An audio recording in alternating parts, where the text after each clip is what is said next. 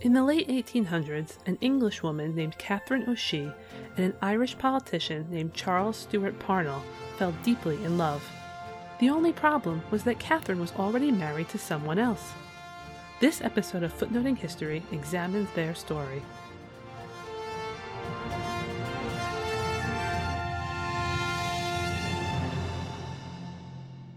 Hey everyone, Christine here to talk to you, as you know I love to do, about a scandal. If you're already familiar with this topic, it's possible that, like me, you were taught that the main players' names were Kitty and William O'Shea, spelled O''Shea, and Charles Stewart Parnell. However, Kitty's real name was Catherine, and in her real life she was only called Catherine, Katie, or terms of endearment unattached to her birth name.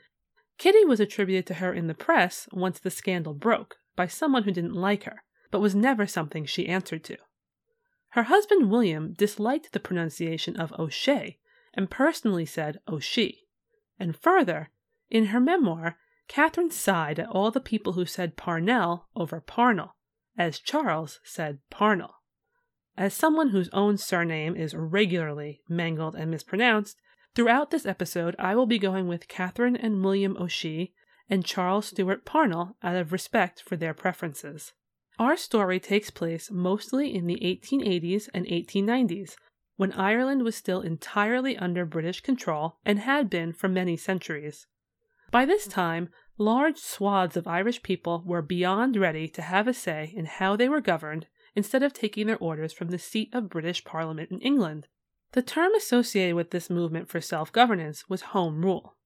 Home rulers wanted a parliament in Ireland dealing with specifically Irish issues, as opposed to the current setup that began in the early 1800s, where Irish members of parliament, MPs for short, had to go to parliament in England with English, Welsh, and Scottish MPs. They were currently trying to convince the British government to grant their wish. This political setup is very important because not only is it a good way to know the temperature of Ireland and Britain's relations at the time, but it's also 100% related to the scandal, because without it, Catherine O'Shea and her husband William might never have crossed paths with Home Rule heavyweight Charles Stewart Parnell. Now, let's meet our key players. And if you're interested in looking at them while you listen, hop over to footnotinghistory.com because I put images of all three in the post for this episode. Catherine O'Shea was born Catherine Wood in Essex, England on January 30th, 1845. She was the youngest daughter of Sir John Wood, a chaplain who once worked in the service of the Crown, and his wife Emma, a novelist and artist.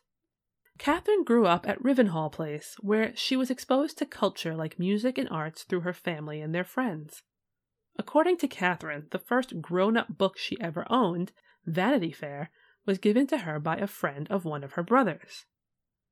Catherine got something else thanks to her older siblings too, her husband. In January of 1867, only a few days before her 22nd birthday, she married William O'Shea, a former captain in the British Army. Catherine had developed a relationship with William after her brother Frank invited William to ride a horse in the Brentwood steeplechase, where he interacted with her family. Theirs was a slow courtship, stretching out for several years before they tied the knot. But Catherine had originally been taken by the handsome, somewhat vain William, who once gave her a King Charles spaniel that she absolutely adored. William was about 5 years Catherine's senior, born in 1840 in Ireland. He had one sibling, a sister named Mary, and his parents were Henry, a successful solicitor, and Catherine. William was indulged a great deal by his father, who sent him to England as a child for his education. Eventually, William returned to Ireland, where he tried his hand at both Trinity and University College in Dublin, before his father bought him a commission in the army. He served in the army until around the time he married Catherine. The couple spent their early married life in Madrid, where William worked with relatives involved in banking, but they returned to England after only about a year. As time marched on, Catherine gave birth to 3 children. A son named Gerard, followed by 2 daughters, Nora and Carmen. She also became the primary companion to her elderly aunt, a very wealthy widow who was affectionately known as Aunt Ben. My favorite story about Aunt Ben is that one day she and Catherine were out for a ride when Aunt Ben noticed her staff touching their hats as a mark of respect to a woman that they passed. When she learned that the woman was Eugenie, the exiled former Empress of France and wife of Napoleon III, she told them that they must never do that again. She was an old-school legitimist who only believed that the relatives of Louis XVI should be allowed to rule France. She had no time for Bonapartes taking up residence in her country. While Catherine was spending time with her children and Aunt Ben, William was regularly on the move, loving London over the countryside. He tried to breed racehorses, but that failed. He went through bankruptcy, and then he spent over a year back in Spain attempting to get a mining venture off the ground, but that didn't go well either. Over the next 20 years, Aunt Ben had to reach into her coffers to pull William out of financial difficulties multiple times due to his severe lack of business prowess and love of gambling, which is a lethal combination. The O'Sheas grew accustomed to spending most of their time apart, and noticed that their temperaments were not a great match even when they were together. Just one example of this would be Catherine's complaint that she liked big social gatherings, but William would always talk her into going. Only then he would fail to meet her at them, so she was often left alone trying to explain where he was and giving excuses for him, and ended up really angry about it as a result. Eventually, William decided that his best chance at a career would be to enter politics.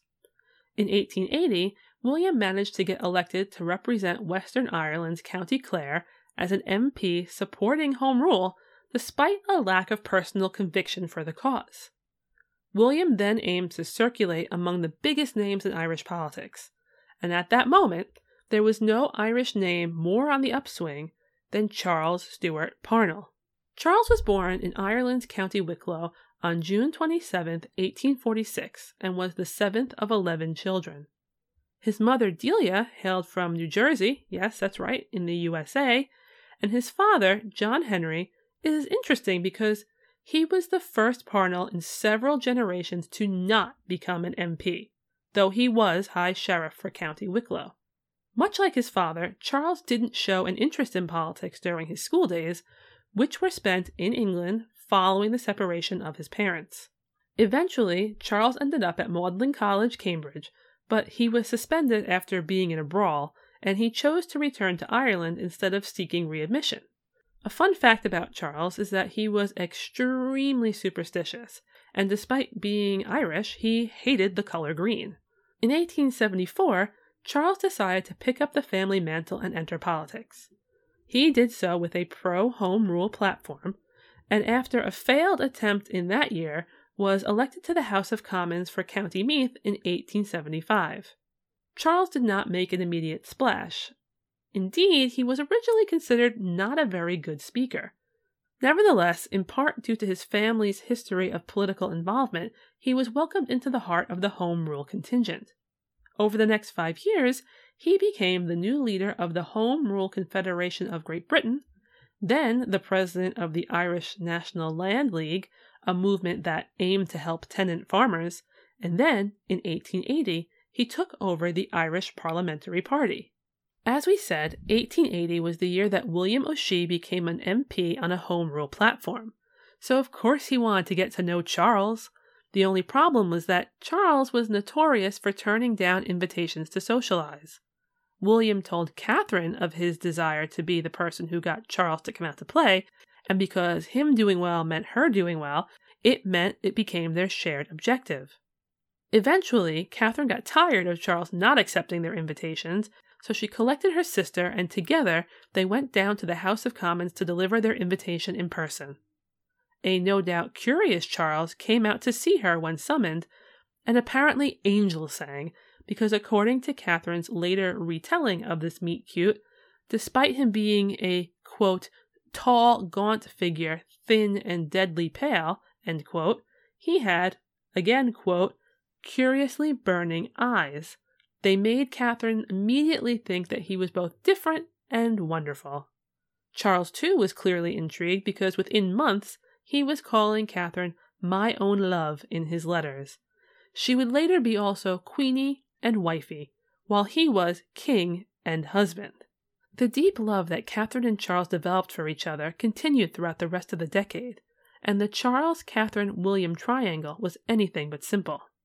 Just as Charles was attempting to balance multiple interest groups in politics in order to reach his end goal of home rule for Ireland, he was also balancing an illicit private relationship with Catherine with a public professional one with William. And William was hardly a star associate. He regularly refused to toe the Parnellite line, which didn't endear him to anyone in Charles's camp. Regarding this balancing act, how much William knew about Charles and Catherine and when he knew it is still debated. Each of them had reasons for keeping it under wraps. Charles and Catherine might want to avoid scandal, Catherine would not want to raise the ire of Aunt Ben, and William could use the association for professional gain. But it seems, even if he didn't know from the start, William first gathered a hint that his wife was too friendly with Charles in 1881. At that time, he discovered a suitcase of Charles's in Catherine's possession. This discovery resulted in an argument with his wife and the challenging of Charles to a duel. Now, it's pretty heavy stuff, but the duel never occurred, and William's outward association with Charles continued. So either William was sufficiently convinced that there was no affair going on, or some other arrangement was made behind closed doors. In 1881, Catherine was also pregnant with Charles's child. Now, you might assume that this would complicate things, but it's possible that William thought the child was his. In a letter from Charles to Catherine, he implied that she gave the doctors the wrong date for her pregnancy on purpose, a move that would shield William from knowing that her child was Charles's. During all this, Charles was arrested and sent to Dublin's Kilmainham jail, the same place that the leaders of the later 1916 Easter Rising would go, if you listen to our episode about that, due to his role in demonstrations staged to force Parliament to give in to the demands of the tenant farmers. When February of 1882 came around, Catherine gave birth to their daughter, called Claude Sophie. Claude was after her friend, and Sophie was after Charles's sister. William behaved as a father because he most probably believed that he was. Poor little Claude, however, was not a healthy child, and she passed away that April, but not before meeting her biological father. Charles secured a brief leave from prison in order to attend the funeral of his nephew, and then went to the O'Sheas on his way back to meet Claude Sophie before she passed. During this time, he also spent hours talking to William about ways he could get out of prison. William served as the go-between for him and British political bigwig William Gladstone. These negotiations, which did get Charles released and were later denied by Gladstone, revolved around promises of cooperation between their parties and are often referred to as the Kilmainham Treaty in scholarship. Things get even murkier regarding the trio's relations in the years following Charles's release from prison. William continued to spend most of his time away from Catherine, while Charles basically lived with her. As a result, Catherine gave birth to two more of Charles's children, Claire in 1883 and Catherine in 1884. Regardless of whether he knew the truth at the time or not, which he probably did, William claimed both children as his own.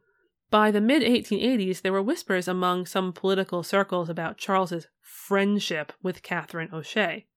William, whose reputation had not gotten any better, since he was seen as an annoying fame seeker instead of a reliable colleague, and whose ambition was not actually aligned with his ability level, proved that he was not the best messenger for Charles in the long term, at least not if Charles wanted to actually accomplish anything. So, Charles began to have Catherine act as his go-between with Gladstone instead. She wrote multiple times to the British leader and even met with him on Charles's behalf. In 1885, William's tenure as MP for County Clare was coming to an end, and it was very clear that he would not get re-elected. The voters of Clare were largely unimpressed with him, not least of all because his uneven voting record showed that he was not the political Parnell follower they wanted him to be.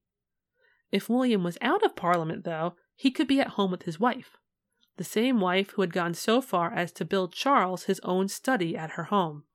To stay in Parliament, William turned to Charles.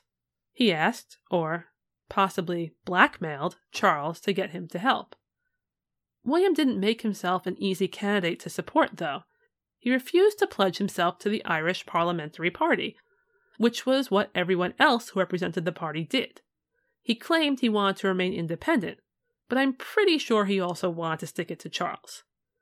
It made many people seriously side-eye Charles as he worked his backside off to get the politically unreliable William elected as an MP for Galway. And this was over more qualified and more loyal men. The move cost Charles respect of many of his peers, and it wasn't even worth it. William abstained from voting for a Home Rule bill that was proposed to the House of Commons instead of supporting it. It didn't pass, and he resigned from his hard-won seat. Throughout all of this, the papers occasionally carried notices about Charles's whereabouts since he was a public figure, and sometimes those notices were very clearly that he was with Catherine O'Shea, which only added fuel to the affair rumor fire. Then, when Charles's political enemies forged letters and had them published in the newspapers in order to tie him to a heinous crime committed a few years prior in Phoenix Park, William testified against Charles. He said that he believed the letters were legitimate. Charles was so on edge that he fervently believed William had done it, even though the real forger was eventually identified. So obviously things between them were not good by that point. But nothing truly exploded until December of 1889, when William filed for divorce from his wife Catherine, citing her affair with Charles. Their dirty laundry was out in public once and for all. Charles assured his colleagues that he believed he could weather the storm, and a slew of counter-accusations against William were submitted by the defendants. They said that William had his own affairs beginning well before Charles came around, including one with Catherine's own sister, and that when she was pregnant in 1881, he had physically assaulted her. Yet, eventually, Charles and Catherine changed tactics. When the case finally reached the courts in November of 1890, neither defendant was present, and no defense was made on their behalf. This means that William had full control. He painted the picture of himself as a trusting husband who was completely duped by scoundrels, even fabricating that Charles would sneak out of Catherine's window when he heard William was coming home, then walk in behind him as if he had just arrived. Unsurprisingly, William was granted his divorce. He was also granted custody of all 5 of Catherine's children. Yes, even the 2 that actually belonged to Charles. In order to prove he was duped, William had to claim paternity of Charles's daughters, regardless of what he knew. Still, neither Claire nor Catherine ever lived with him, and eventually the custody of Charles's 2 girls was given back to their mother. There are a lot of things to unpack here. Why did William choose December 1889 to seek the divorce? One possibility is that he was encouraged to do it by Parnell's political rivals, since he was friendly with some of them. Another is that he knew about everything, was fed up with it, and wanted to go out in a blaze of glory. After all, he wasn't an MP anymore and had exhausted Charles's usefulness to him. Plus, he surely hated how public the affair had become. Still, another thing to consider is Aunt Ben. She had passed away recently, and any hope William had of an inheritance through her evaporated, because Aunt Ben left everything to Catherine independent of her husband. Although Aunt Ben's will would be contested by Catherine's siblings, as it stood immediately following her death, that font of financial help had run dry. Perhaps even he was motivated by a combination of all of these things. In some ways, William seeking a divorce was not entirely a bad thing if you were Charles and Catherine. A divorce meant Catherine was now free to marry Charles, who certainly wanted to marry her. Catherine wanted to marry Charles too, but she did admit that she was worried that once she was free to marry, Charles wouldn't like her as much. He definitely assured her otherwise. Still, she claimed that Charles pushed for the divorce to go uncontested. After the case, politically, things went downhill for Charles. Initially, it appeared like he might squeak through. He was voted in to retain his position at the head of the Irish Parliamentary Party. However, once it came to light that Gladstone believed Parnell staying at the top of Irish politics would mean the death of the new Home Rule push they were planning, he was forced out. All the while, newspapers had a field day with the story of the divorce, with conversations swarming about whether or not the actions of a man in his private life should determine his suitability for public political service. With only William's account of events to use, none of the coverage made Charles or Catherine, now called Kitty among the sniping press, look very good. In this atmosphere, Charles continued in the political fray, but was unable to find success anywhere. The couple did have their joyous moment, though. In June of 1891, the divorce was finalized. Then, Catherine and Charles tied the knot in a civil ceremony in England after privately being together for over a decade. However, by October, Charles's health, which had always been fragile, had deteriorated rapidly. He passed away on October 6, 1891, at the age of 45, mere months after finally marrying Catherine. He was buried in Dublin, and despite the recent scandal, the funeral drew thousands of people. As for Charles's politics, home rule as he envisioned it never occurred, though a version of it came close right before the outbreak of World War I, which we discussed in our Easter Rising episodes. Ultimately, in the early 1920s, the southern portion of Ireland gained independence and became a republic, while the upper portion, Northern Ireland, chose to remain part of Great Britain. The division remains to this point in 2020.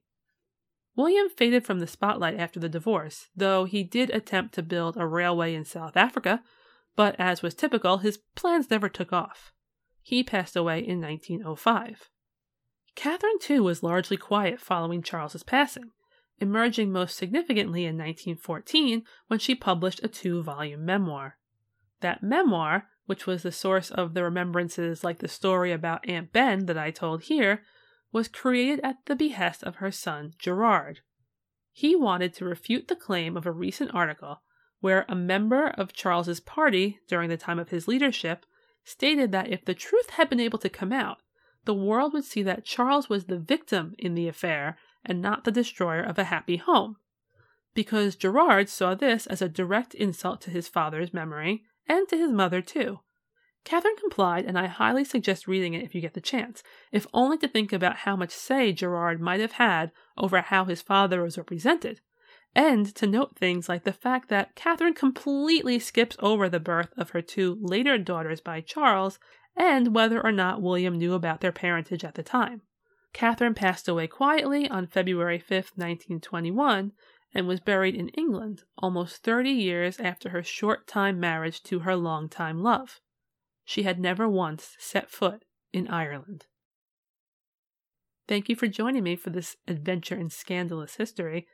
As I've said, I've put pictures of Charles, Catherine, and William, as well as further reading suggestions on footnotinghistory.com, and you can always interact with us on Twitter at HistoryFootnote or Facebook, Instagram, and Pinterest at Footnoting History.